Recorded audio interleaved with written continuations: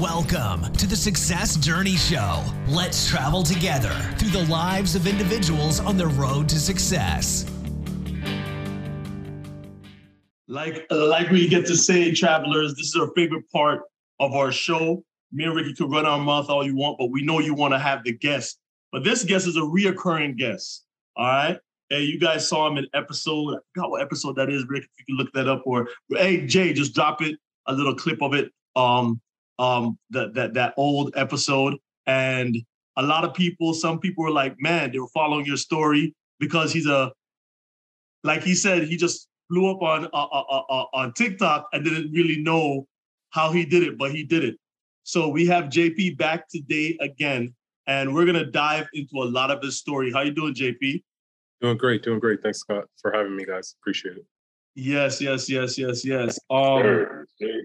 So we're just going to dive into it, man, because I know you're a busy man. If everybody see that background, that means he's at his office. He's right there in D.C., downtown D.C. He's at his office. So I saw on TikTok where, who was it? Was it the owner of the Nets, right? No, he's Steve Ballmer. He's the owner of a basketball team. I want to say that Ballmer is Clippers. The Clippers, yeah. Owner of the Clippers. And owner of the Clippers. Go ahead. He has a fund where it's called the Ballmer Family Fund. They don't tell you all of this also. Just keep that in mind. You have to do the digging to be able to find out exactly what it is. But what he did was basically what everybody does at his level, which is a PR stunt. You go around and you say, listen, I have the Ballmer Family Fund, and Ballmer Family Fund is going to contribute of a $400 million pot, 30% of that specifically to minority businesses, right, to invest in them. Now, what they don't tell you, or what they did tell you, while he was on the show on Good Morning America, he has another fund, which is Outset Capital. And Outset Capital is supposedly a Black-owned fund that is going to be responsible for delegating that money out. It acts as a funds of funds model, meaning that they take one fund, create another fund to fund something else. In any other situation, I always tell people this, I don't give a crap about the little letters that come after your name. It doesn't make you smart. But in any situation, mean to the uninformed, ill-informed, and unwilling to learn, this sounds like, oh, that's a great idea. But to the informed, willing to learn and educated, or just basically street smart person, it sounds like a 3-card shuffle. Yeah. That's all that it is. Yeah. So the Outset Capital Fund then takes that, Outset Capital is supposed to then take that fund, that pot of money, and distribute it to other venture capital funds, Black-owned venture capital funds. Those venture capital funds are supposed to then go and find the companies to invest in, right? Mm-hmm. I called Will right then and there. I was like, okay, no. Because having navigated this for so long, I saw where he was lying. I knew he was lying from the second that he said it. We can debate and assume tax strategy. The part of it that I'm assuming is that this is just a real good tax strategy to avoid paying taxes on $500 million, if not more. That's all that it is. So would you rather get taxed of upwards of 50% on something? Or would you rather hold that money in arrear somewhere, park it for a couple of years, and then repatriate it back in some way, shape, or form? In my opinion, that's what they're doing. Again, that's the assumption. But the most interesting part is I reached out to a lot of these firms and I said, you know what I'm going to do? I'm going to figure out what firms it is, because you got to have a master Rolodex. You got to have basically a Rolodex of firms that you're participating with, that they know what the criteria is, where you list it out and you say, okay, if you meet X, Y, Z criteria and we have 1, 2, and 3, we're going to bring those things together and we're going to invest. There's no type of information set that's there. So I emailed Outset Capital. I even spoke with somebody there, and she gave me the information. She said, here's a link. Here are these firms. and you're going to go out and you got to pitch them. And I was like, okay, should I say that you guys sent me? Like, what's the direction? So a part of it was I was acting like I didn't know what I was doing. And another part of it was I was genuinely curious, because I looked at it as, okay, what I'm going to do is I'm going to go on TikTok and I'm going to let the world know. I'm going to let other founders know who don't necessarily have an idea of what to do.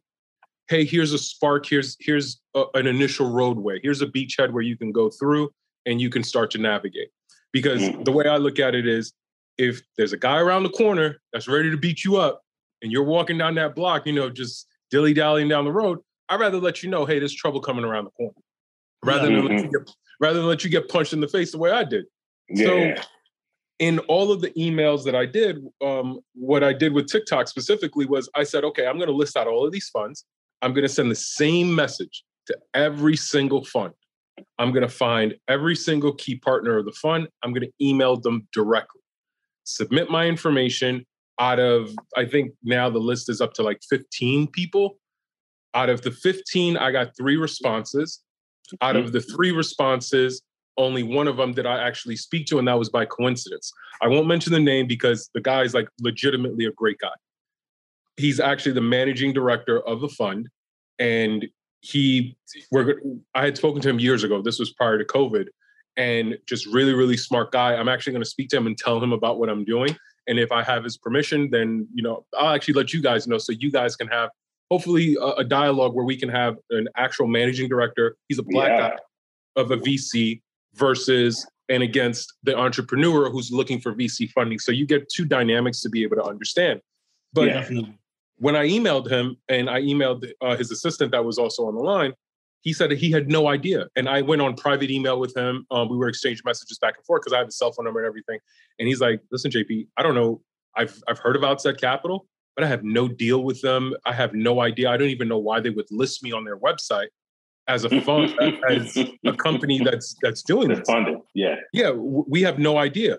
Like, just to give you the initial breakdown, if you are a VC and Marlon's a VC, right, and Marlon funds you, Ricky, the understanding is, okay, if JP comes to you and says, hey, I have this great idea, right? And let's say there's 100% of the company to be taken, right? Mm-hmm. Out of that 100%, somebody's got to get a percentage. So let's just assume that it's 20%. Yeah. You're going to get a cut of that. And then you bring me to Marlon's fund, he gets a cut. And then we have the master fund that's supposed to fund it and also get a cut. So this is no different from, again, I always tell people, don't confuse it, because when you confuse it, you're trying to lie to somebody or you don't understand it. It's no different from the music business. Or better yet, it's no different from the drug game. That's what I'm going to say. It's no different from the drug game. Correct. And I had to say, like, it's not it's one of those things where even with the black VCs, I'm noticing this. They gatekeep.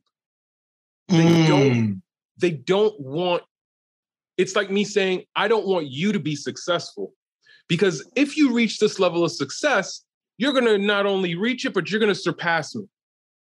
And if you surpass me, there's potential that, well, it diminishes me in the light that I'm shining right here. But what people don't understand is it's sort of like a lantern.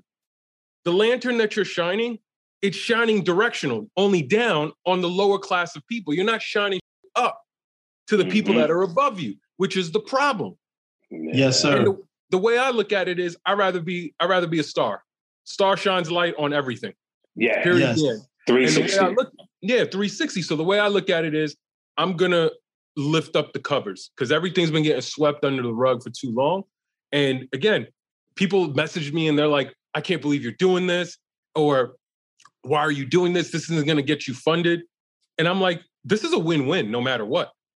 Because if I get funded, I win. If I don't get funded, somebody else learns and I win. Yeah. So either way, I win no matter what. Yes, no sir. Matter what. So yes, sir. I don't think that they really understood that at first, but a large majority of people, like, just off of that, like, almost, I want to say, I couldn't even count it no more. Well over 500 messages came into my inbox. I can't even get through all of them. Like I started responding to some people today via Instagram because they hit me up on IG. I can't even begin to tell you how many messages I have on that. Like the little Instagram thing stopped counting. So there's that. Wow. Like there are other founders that message me and they're like, I am going through the same thing, literally the same thing. And I'm of the mindset that they don't want to invest.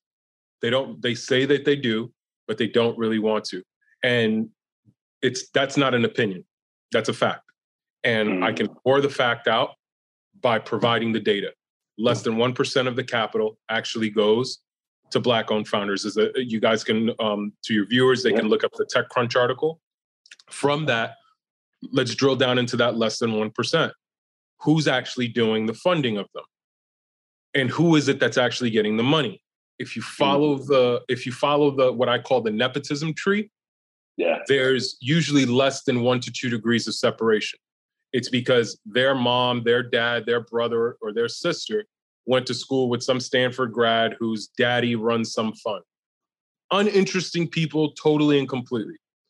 But their claim to fame is they got it right once. But they've never gotten it right ever since, because the numbers show that almost 99 out of 100 investments that they go into fail. So let's think about something here. You're supposed to be this smart, but 99 times out of 100, you're failing.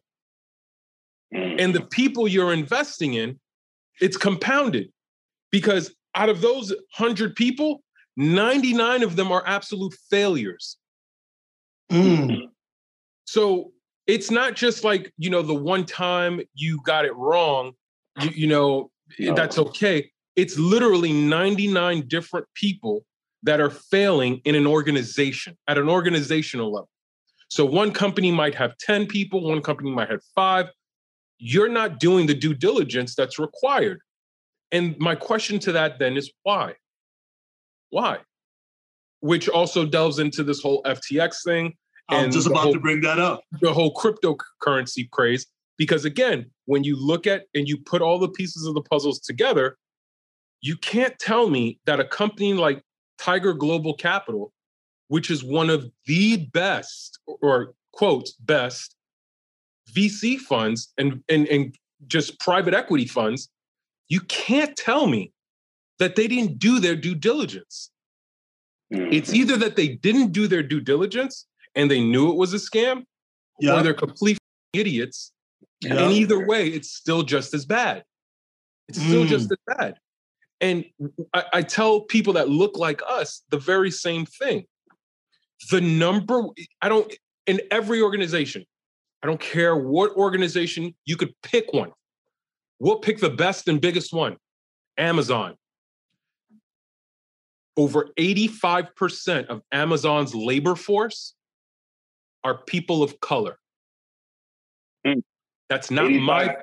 Over 85% of the people in those warehouses are people of color.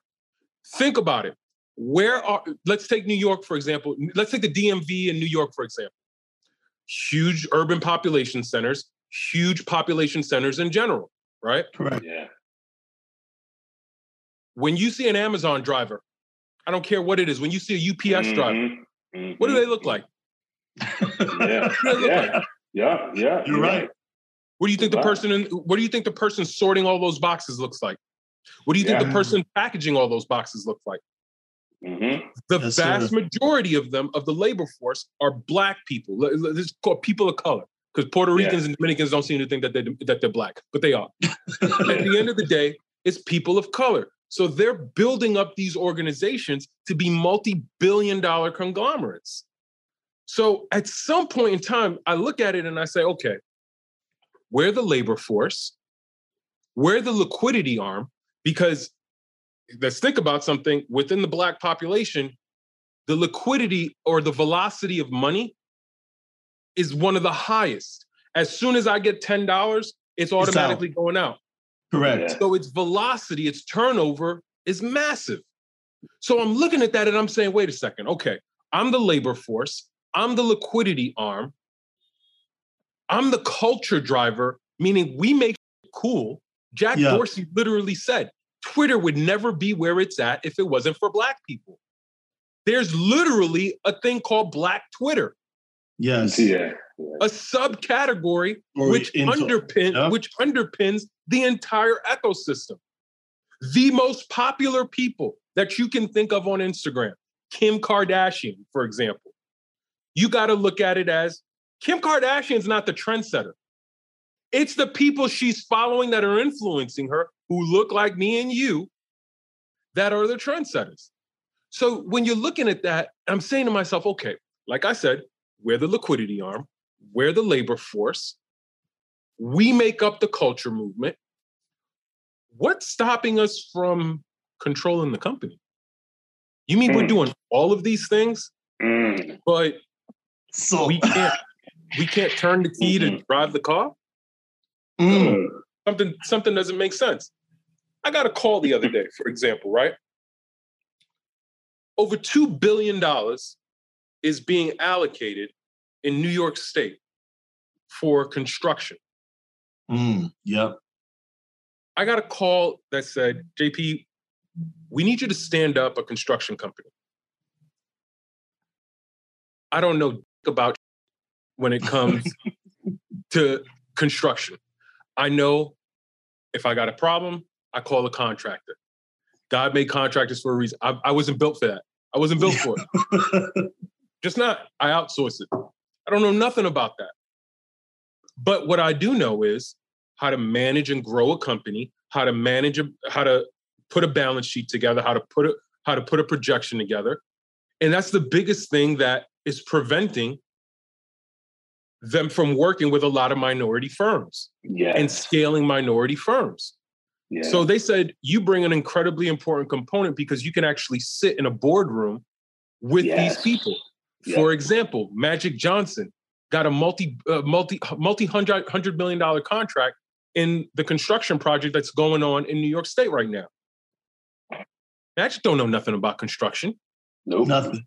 Barely knows anything about movie theaters, but that doesn't stop him from having one.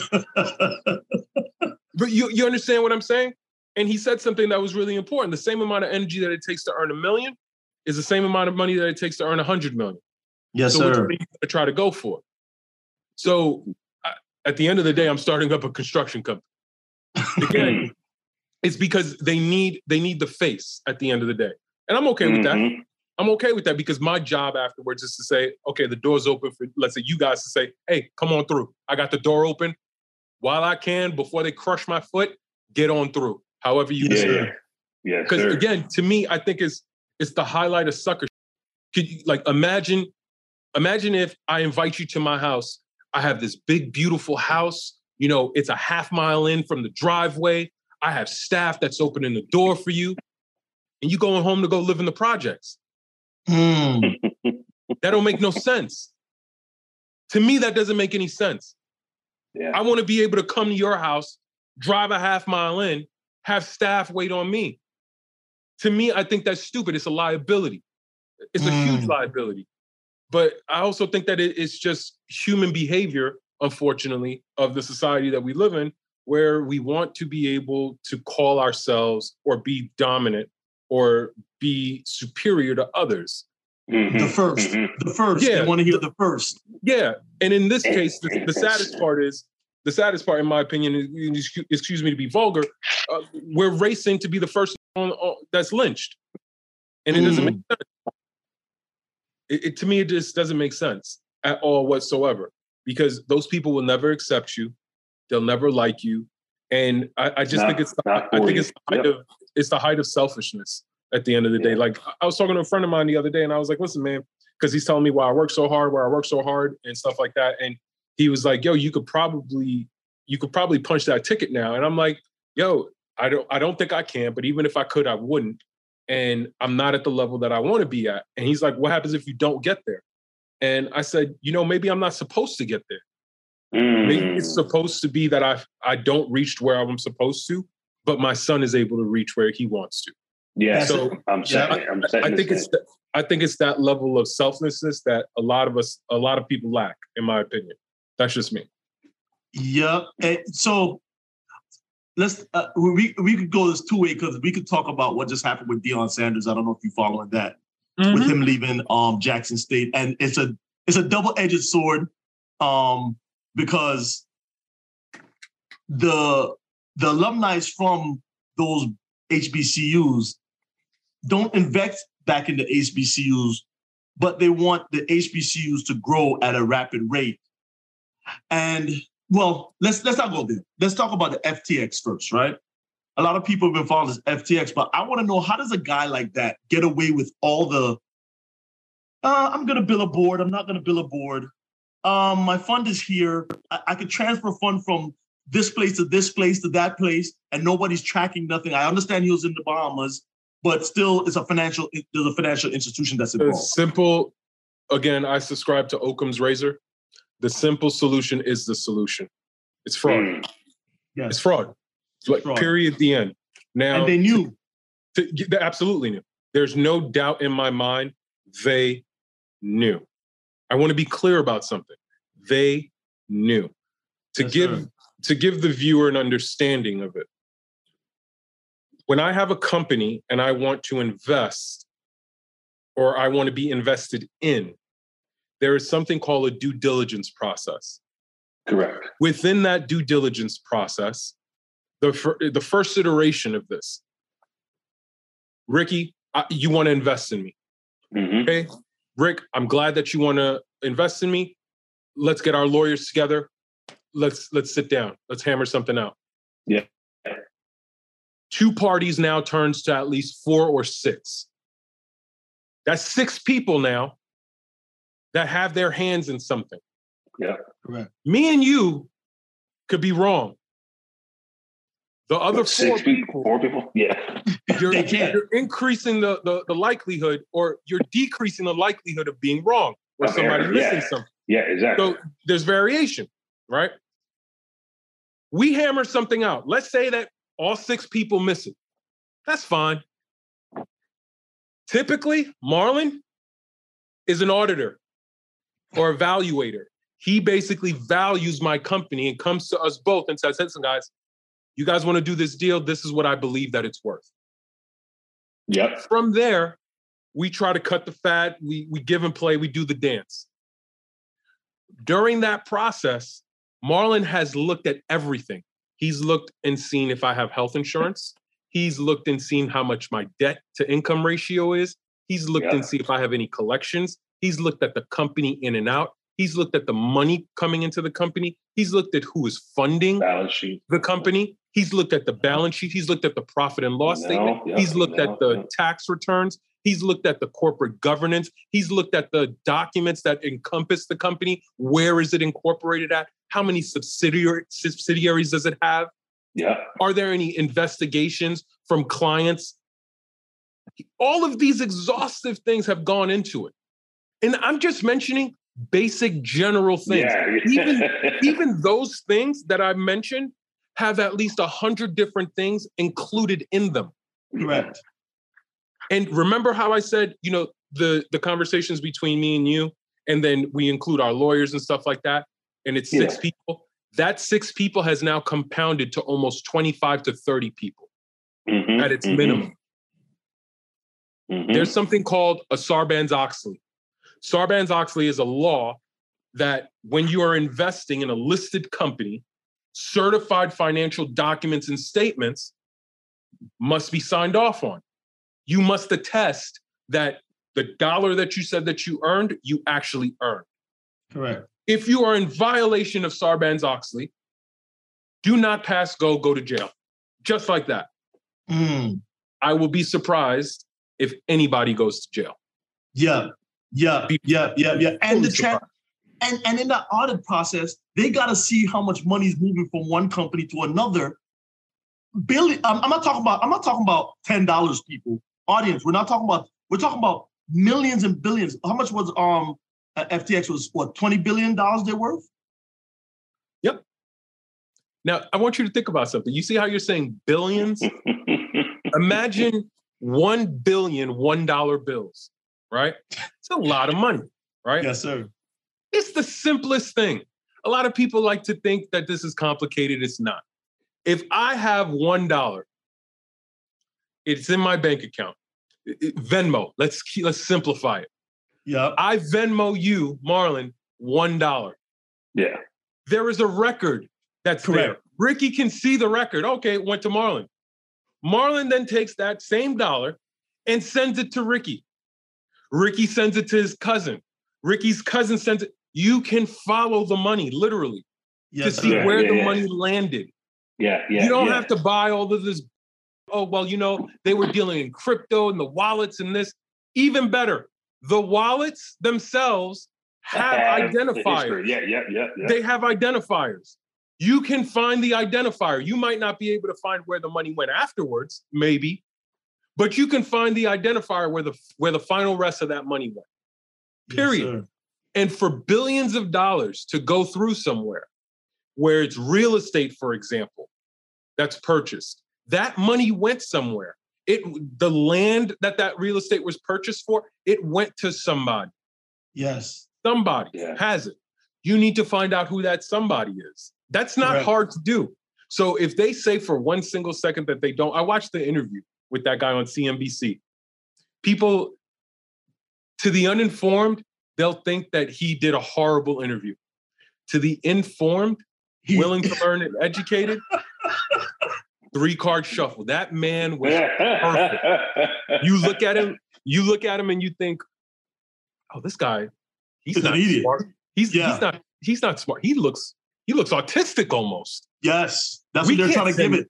We can't send this guy to jail. Everything about his body language, dismissive behavior, he's closed off, he's looking down. And then when he's talking, he won't look back up at you. He'll be like, hey, Marlon. He's looking off to the side. Again, displaying this level. It's all a game. It's all a game. His parents are professors. His parents have worked in the public sector for compliance and due diligence. And I want to be clear. I want to be clear about something, because there's a level, and we all know how, the Alex Joneses of the world, the conspiracy theories. It's not a conspiracy, because it's not a conspiracy theory. This is fact. And I want to be clear about something. Again, the drug game.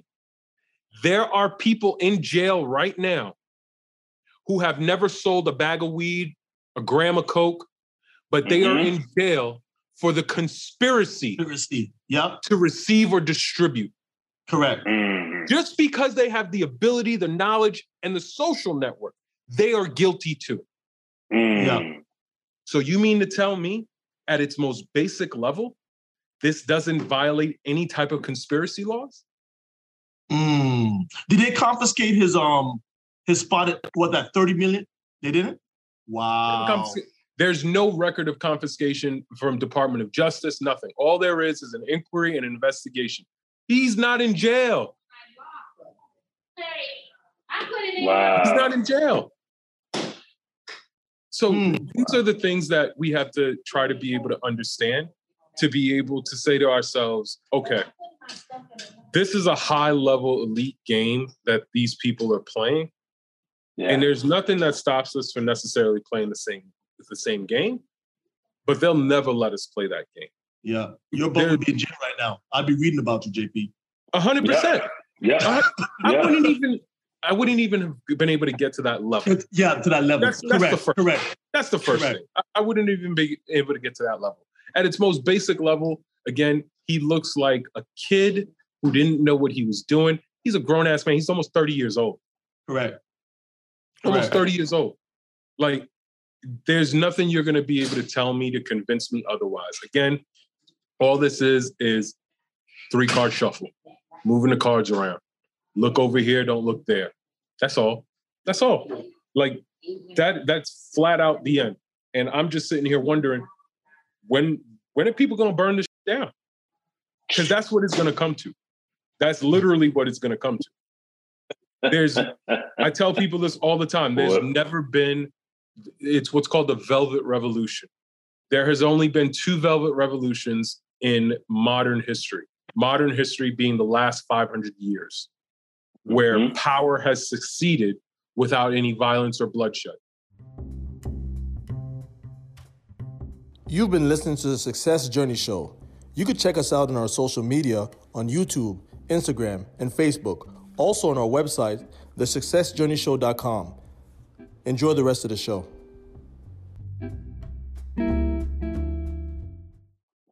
Marlon, what did I just say earlier, bro? Yep. That's exactly what we're talking about. And so let's segue into that with this. Ricky and I was speaking in depth today, probably about an hour about this, about Deion Sanders. But I want you to give your take, and then we can all give our input. So I think Deion's approach was good, right? I just think the timing was bad. So I don't disagree with where he went. I just disagree with the timing of it. Correct. Because what he was doing was upsetting the system. Fundamentally upsetting the system. Yes, sir. So in my opinion, I think that the timing of it was bad. I think that he should have waited 3 more years. Yeah. Around that time, make him hurt. Make him go through pain. Bring up the HBCUs to get to them. Because right now, in my opinion, what's gonna end up happening is you're gonna see some of these D1 collegiate schools, these SEC schools, they're gonna go and they're gonna try to hire the Deions of the world, the black talent, right? And I think one of two things is gonna happen. It's gonna put a chokehold on some of these HBCUs again. And it's also gonna do another thing. I think that there's gonna be a level of failure that occurs. And then they're going to say, see, told you we should have never hired Ricky. Ricky could have never coached it. He should have never been here. So I'm afraid that the timing of it is a little bit off, but I'm not opposed to what he did. God bless him. You know, he wants to go to Colorado State University. Go ahead. I don't know if too many black people know about what Colorado's like, yet alone Colorado State University. Boulder, Colorado. Yeah, Boulder, Colorado. Yeah. Crime-free. They're going to learn. They're going to learn. And you're exactly right with the timing, because I was telling Ricky that all of Alabama's top guys have put themselves in the portal because they wanted to go with Deion. If he had stayed at Jackson State, they were gonna force him, Jackson State, to actually play at a Big Five school with the Big Fives, because they're already beating everybody by 20 points in the SWAC. They're to have to, because these guys, they're going to take the best. You know what I'm saying? The timing. Go ahead. You have to look at it also from a financial incentive standpoint. Wherever people are looking at it only as Deion is getting paid, it's bigger than that. The players with their NIL deals are getting paid. Yeah, and you have to look at the funnel source. A lot of these kids are young and impressionable, right? Yeah, so they're going to follow prime time. Like, we remember Deion playing. We remember what he was like. We remember seeing that. Like, people are just getting a small snippet of what Deion used to be like. Yes, sir. He's infectious. Yeah, and at the end of the day, he's basically gonna divert and choke up the funnel source of where these recruiters can go, where they can get talent.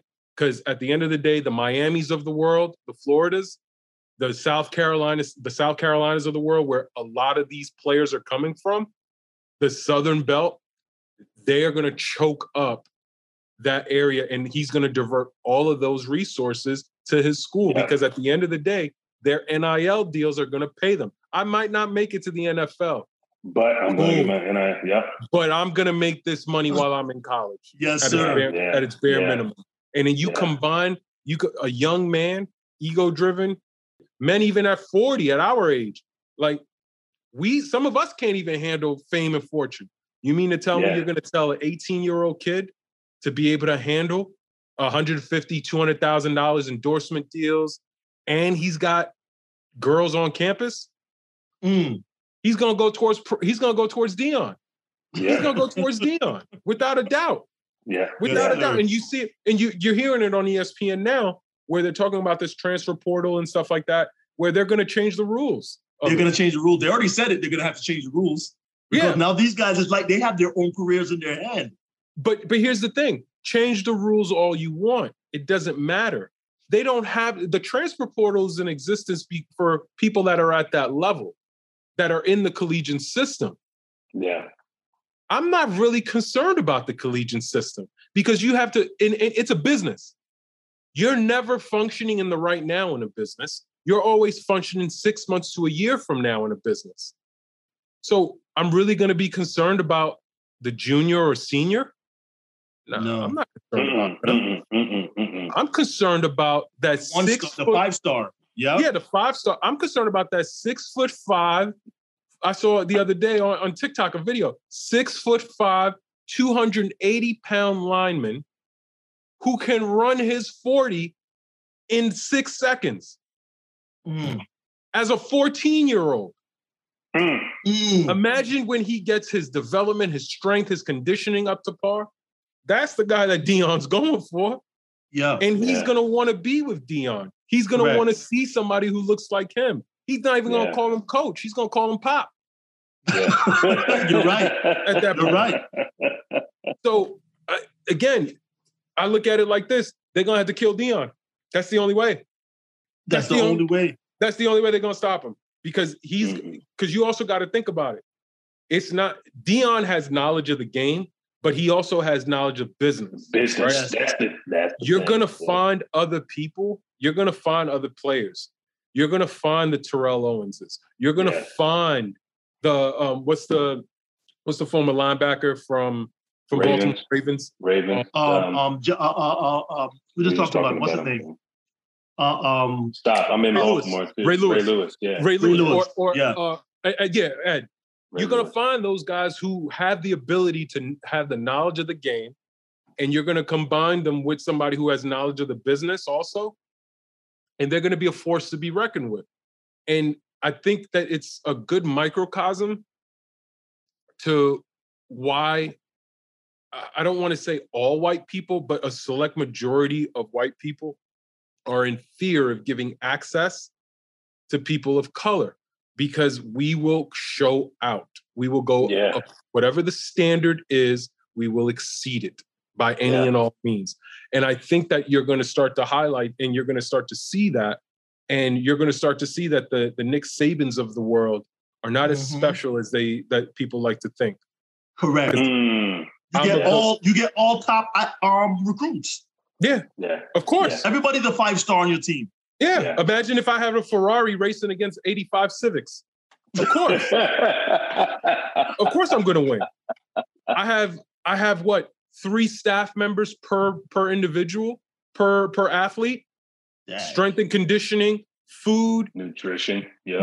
Everything is taken care of for them. Yeah. So imagine that.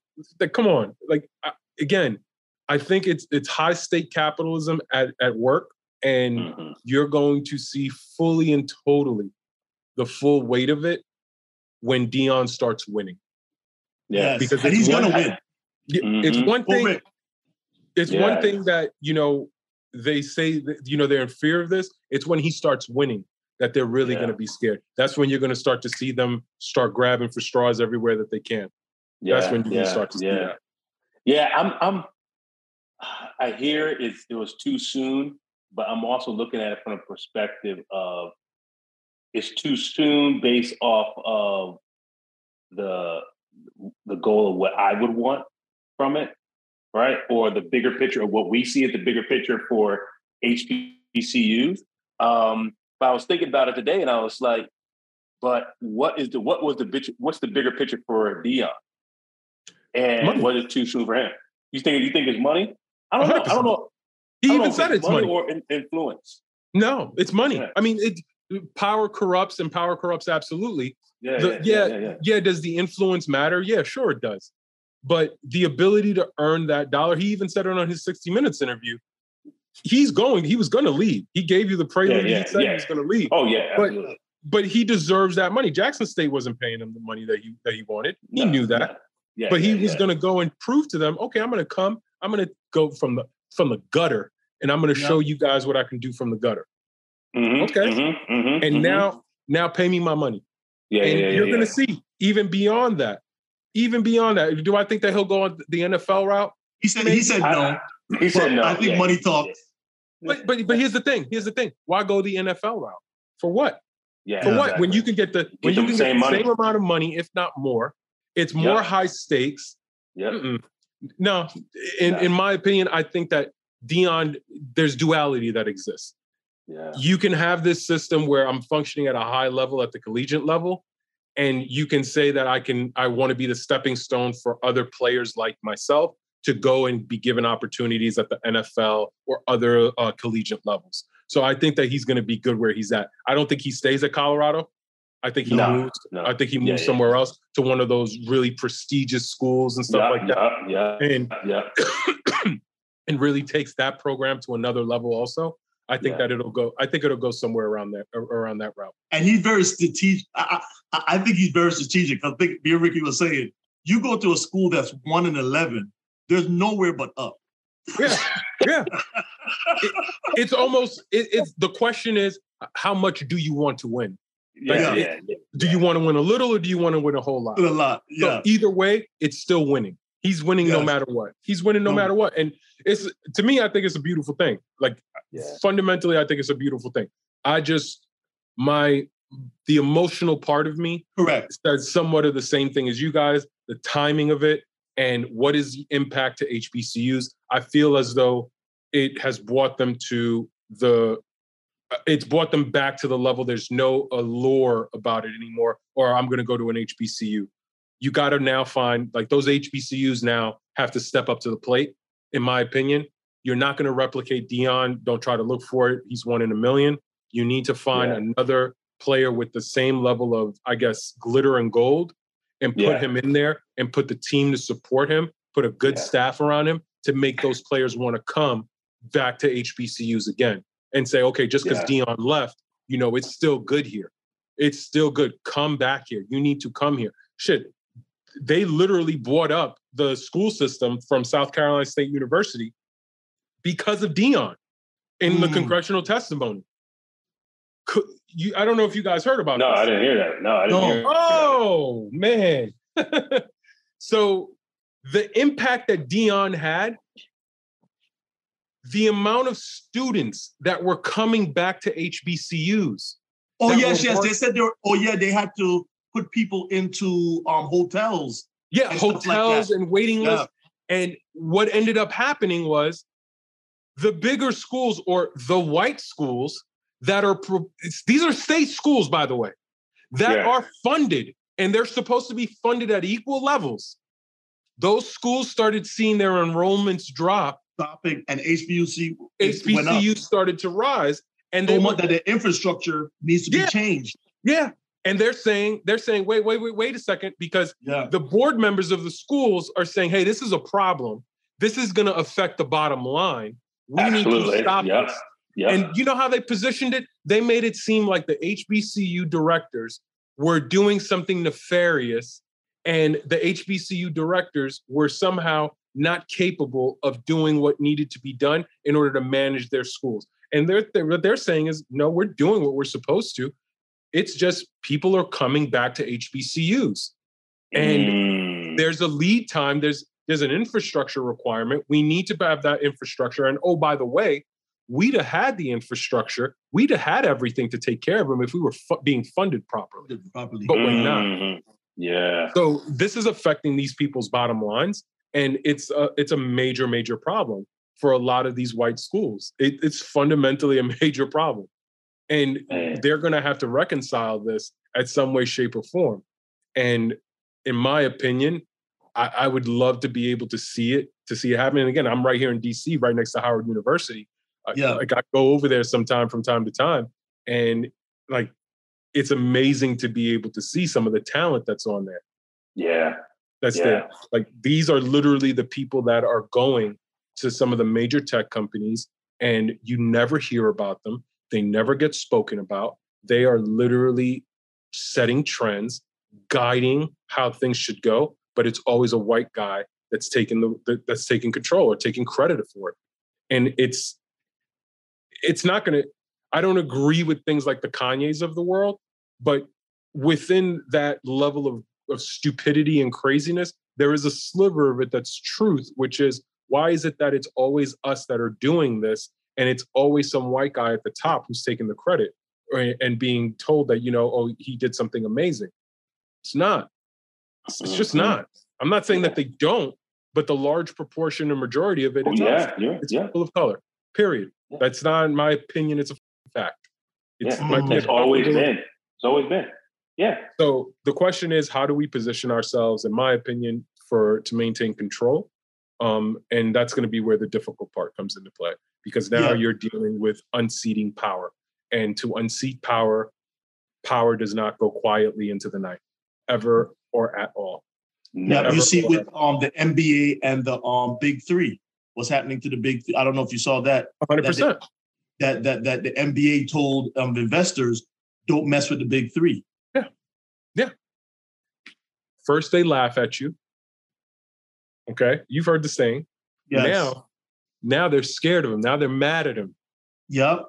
The next phase, what that's going to look like, I don't know. But he's prime for acquisition. Yeah. But what they don't like is something that I said in my video. It's not that they don't believe in you. It's that they do believe in you, but they just don't want it to be you. If this was Michael Tannenbaum who created the Big Three, they'd be propping him up. Because he said he actually talked to what's his name, Silver, right? And he said to him, hey, we'll give you a percentage, because he knew that there was going to be some contention. Mm-hmm. So he had told him, like, yo, we'll give you a percentage of the Big Three, because yes, we have NBA players, granted they're retired. So that there was no contention. They said no. And like you said, laughed at him, probably like, nah, we're not gonna do this. That's your little thing you're doing over there. You do it. But then when it starts taking off, they go, oh, snap. It's huge. I want you to think about the nostalgia of the game, right? When I watch these younger players now, and to me, maybe it's because I'm getting old, but they look like babies, right? Yeah. I remember the Charles Oakleys of the world, sir, banging in that paint. Yes, sir. Like straight up, hardcore, actual basketball. Yeah. And I say to myself, every single person, because the game has such a huge demographic in terms of age, that your guy that's at 50 still watches it with the guy that's 18. And they still have a fandom that is equal. And if anything, you can argue successfully that the fandom of the 50-year-old is more important, because he brings liquidity to the game. He brings capital behind him. The ability to purchase jerseys, the ability to purchase tickets and whatnot. Yeah. So those people are just as important to keep in your Rolodex. And they see that, hey, we can't give this guy a platform. Can you imagine if this starts getting broadcast on ESPN? Correct. In my opinion, if I'm Ice Cube, I go the guerrilla marketing route. I go to the Instagrammers of the world, the sports, the people who do like the sports clips and highlights and stuff like that. And I get them to start broadcasting. I get them to start doing clips and stuff like that. That'll be huge. At that point in time, you're forced, Barstool Sports, you are forced to start saying, okay, we need to give this guy a platform. Because one thing that's for sure, money is going to follow money. And the Adam Silvers of the world, they don't want him to get there. But at the end of the day, if the top powers, being the broadcasting companies, see a huge opportunity, they're going to put downward. They're going to put downward pressure on Adam Silver and be like, listen, you need to make a deal, because we're losing a whole lot of money potentially by missing out on this. And the last thing that you want to do, and it sucks that he wasn't able to do it, but a guy like Byron Allen, if he was able to purchase Weathercam, and he starts broadcasting this, it's going to be a problem. Yes, sir. It's going to be a problem, sir. A major problem.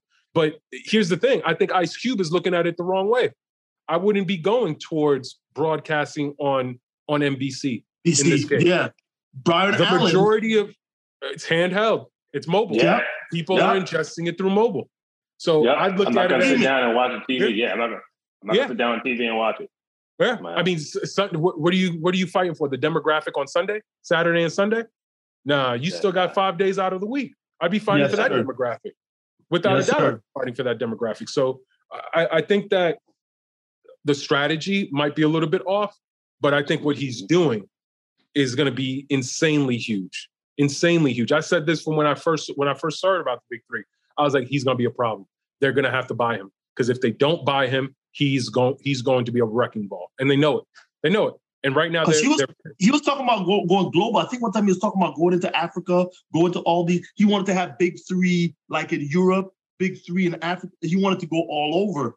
And I'm here to see it, man. I'm here to see it. I mean, you got to ask yourself, and I don't think that most people have really done it. Who owns the NBA? Oh yeah, Ricky and I just looked at that. The NBA is actually a nonprofit organization. Who owns it? Who started it? Look that up. Your viewers should look that up. It's a very interesting.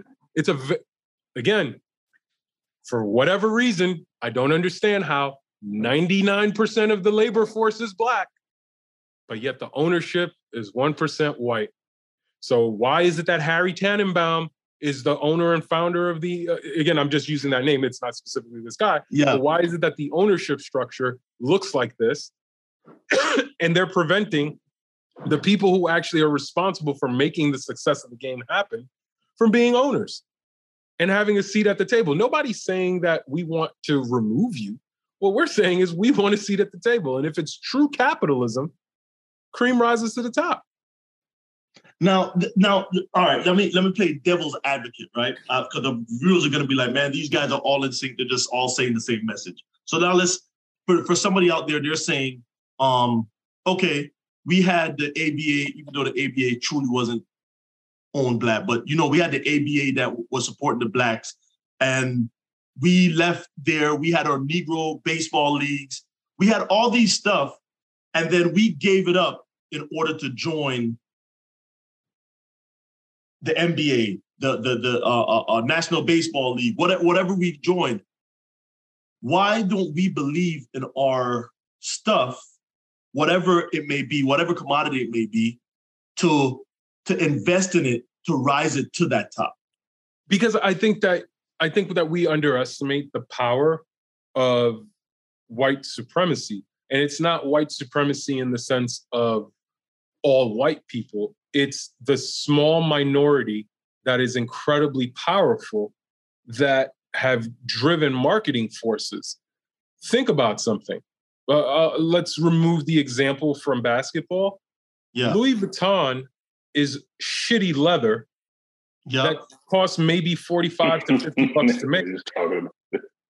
But yet we will pay $800 to $900 for it because it is affiliated with an white Eurocentric, the white guy likes it, or the white guy really covets it, so we covet it. Yeah. But it doesn't make sense because, well, when you think about it, when we look at fashion, well, the majority of the fashion is being made by and designed by people of color. Yes, sir. They get a lot of their prints, like the dashiki and kente cloth colors and whatnot. All of that is incorporated in fashion now. Yeah. The silks, the types of cotton, they look to influence from people of color. Yeah. So the question becomes within ourselves, where we need to look at the mirror and say, why is it that when it's white, it's right, but the second that it's Black, it ain't right? We don't want to be a part of it. Like, we need to have that honest discussion with ourselves. We can't continue to look outwards outside the house. We got to look inside the house on this one. And we sort of have to deconstruct or decolonize that mindset to an extent. Will it be difficult? Yeah. Very difficult. But I think that it's also one of those things, like, and I had to get away from the mindset, not everybody is going to make it. And you know what, too?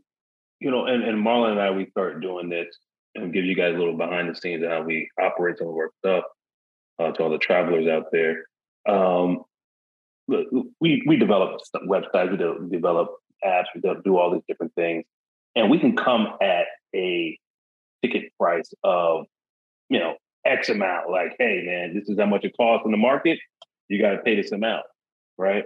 But when we look at certain businesses and we're like, hey, we know you offer a great service, right?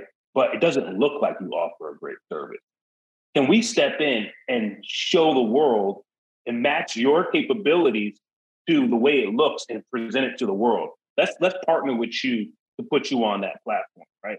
Now, not everyone is doing that, right? And a lot of times these are these companies that are small businesses that are just getting going. A website is a nice to have in some cases, right? Not the most important thing for them at the time. And they're just trying to get by, have some type of presence. But it's like, hey, well, let's partner with you to get you on the same playing field. I know guys, man, they're producing t-shirts, uniform, they're producing services, HR services, all these different things these people are doing. And I'm like, yo, you're killing the game. But if I compare you to someone else out there and just look on the face value, someone just going back to your point of, oh, this looks better, this looks right, because the pictures on here look like they're a little cleaner, right? Versus on this side, and it's like, oh, nah, they don't know what they're doing over there. And it's like, so where is it in our responsibility? And it's kind of where Marlon and I are just kind of taking up this mantle. And I don't think we even did it on purpose. It was just more so just out of nature who we are. It's like, okay, you know what? How do we help them get to another level? And I'm not saying that I know how to get you to level 99. I can't say that, but I know I can get you a lot higher than where you are, right? So I'm going to take whatever I can. And of course, I can't, I'll work with you in doing that in terms of funding and finance and whatever it may be. But let me help you grow to that next level, because I know I can give you something, get you up another speed without me worrying about you cutting into my game. Or outshining. Like to me, and again, I think that it involves a little bit of mindset. Like what you're articulating right now is very much the dilemma of false expectations. There are people's expectations that they have of what they're supposed to get from you, right? And it's really perverse and really weird.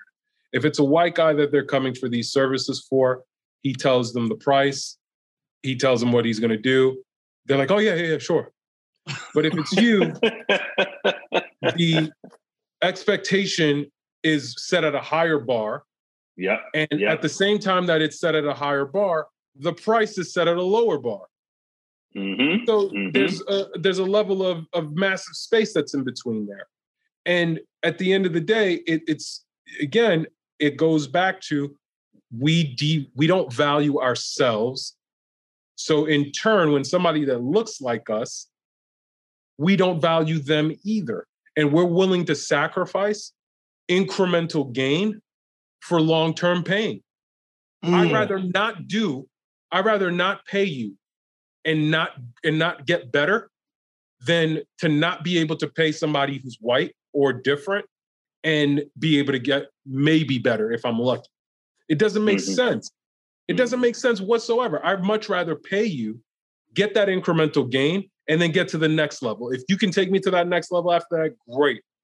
If I find somebody else who can do it, great. It's still a win-win. Yeah. But it doesn't make sense to me that they still think like this. And what I'm sitting here wondering now is, considering how much information is so readily available, how is it that people are not able to be more educated and more clairvoyant on some of these aspects of life? Yeah.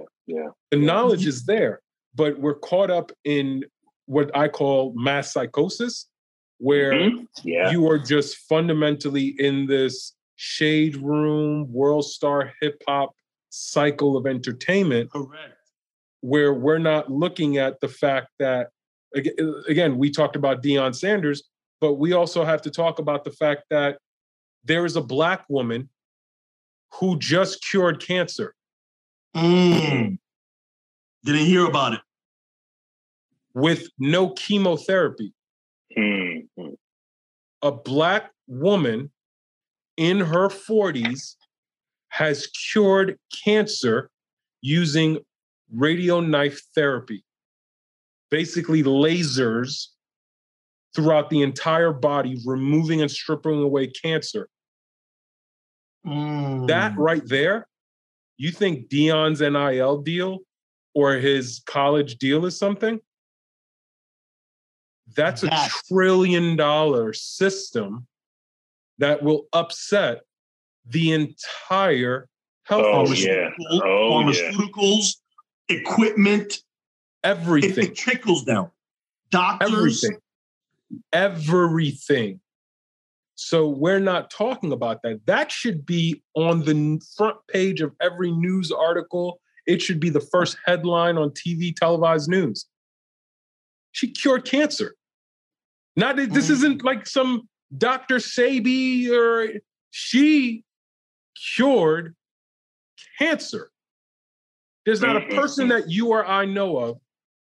Out of the three of us, one of us will develop cancer. Guaranteed. Yeah. Guaranteed. It's the numbers. Yeah. And we don't talk about that. And you have to ask yourself why. That's not an accident either when you're asking yourself why. It's not a coincidence when you're asking yourself why. Yeah. Our conversations have to change, bro. 100%. You know what I noticed and bring it back to Dion. You know what I noticed what Dion did when he first walked into the room? He made sure that he told us just the way, and we understand this from you and I being in the military. He came in, he said, you will not wear earrings. You won't wear flip-flops to school. You won't wear pajamas to class. You'll keep your pants. You'll open the door for young ladies. You'll say, yes, ma'am, no, ma'am. And you won't. And he put all these expectations so that they changed the perception of what they thought success should be like. I'm talking to you right now. I'm in a t-shirt. I'm in a pair of windbreakers. But if I'm in a suit, I'm sitting up straight. I'm speaking and acting a certain way. When you wear the uniform, you carry yourself a certain way. Certain way, accordingly. Yep. So these are all positive things, especially for a group of men who probably and most likely never saw those things. Correct. So he's instituting the off-field standards. And it's the off-field standards that are going to bring and elevate the on-field standards. And it's what you do consistently that you'll be able to do consistently well. And if they're carrying this, because again, football practice at the collegiate level, you're dealing with maybe 3 hours of practice. That still leaves you 21 hours minus 8 hours of sleep. You're still almost 12 hours, 14 hours out of the day where you were applying this standard at every given time. So what you do for those 12 hours, you will start to do in your sleep also. When you wake up and get to that practice field, you're still maintaining that high level of standard. You're applying it in what you do, excellence in all you do. You know, being that perfectionist. You don't practice to get it right. You practice until you get it right.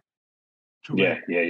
So I think that when you look at that, I don't think that he's doing anything that is some Oprah aha moment.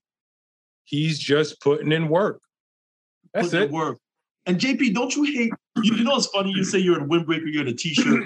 Ricky and I experience this all the time because Ricky worked with VCs. Ricky's an engineer, worked with VCs, now CIO and all this kind of different stuff, right? Me, military, also work. Now the work that I'm doing is, I don't want to say what it is, right? Don't you hate when you're in a room, right? And you hear somebody talking about a subject and you know almost that subject inside out. Well, there's a dude, just like you said, with a suit that probably doesn't look like us. That's running his suck, right? And everybody's just like, okay. And you're like, bro, nothing works like what this dude is talking about. Nothing. I always say this, like one of the things that I never do, and I've been around conversations like that all the time, I never offend or wound the king. Yeah. Let him talk. And a lot of the times it's just human behavior. Sometimes people just want to be heard. Let them talk. Because at the end of the day, that same level of talk, when it meets action, it's never consistent and it'll never be applied properly to be able to work. Because you and I both know that the guy's full of shit, whatever he was talking about. So it'll never work. So all it is conversation for the sake of conversation. It's noise. I like to tell staff sometimes, like, you guys are focusing on the noise of a situation rather than the substance. So let people make noise all they want. I focus on the substance. Man, I love it. Man, we've gone an hour and 8 minutes. But one thing I want to say, I know Rick allowed me to introduce you. I'm gonna allow Rick to wrap it up because he allowed me. He did a but he's the king right now. But no, so and on a lighter note, I want everyone to see this and see that sometimes what you're doing is stupid. I don't know if you're following or watching or seeing this Haitian versus Jamaican thing that's been going on, and it's so dumb. I don't know if you saw. No. So right now somebody said something, and it was either taken out of context or whatever it was, but now there's this thing on TikTok or in the environment that is kind of Jamaicans against Haitian. Oh, who's better in the Caribbean? And we're back to that, right? And I want to kill all of that because we don't understand. I want to tell people JP's Haitian. Say America's better. Yeah. Right.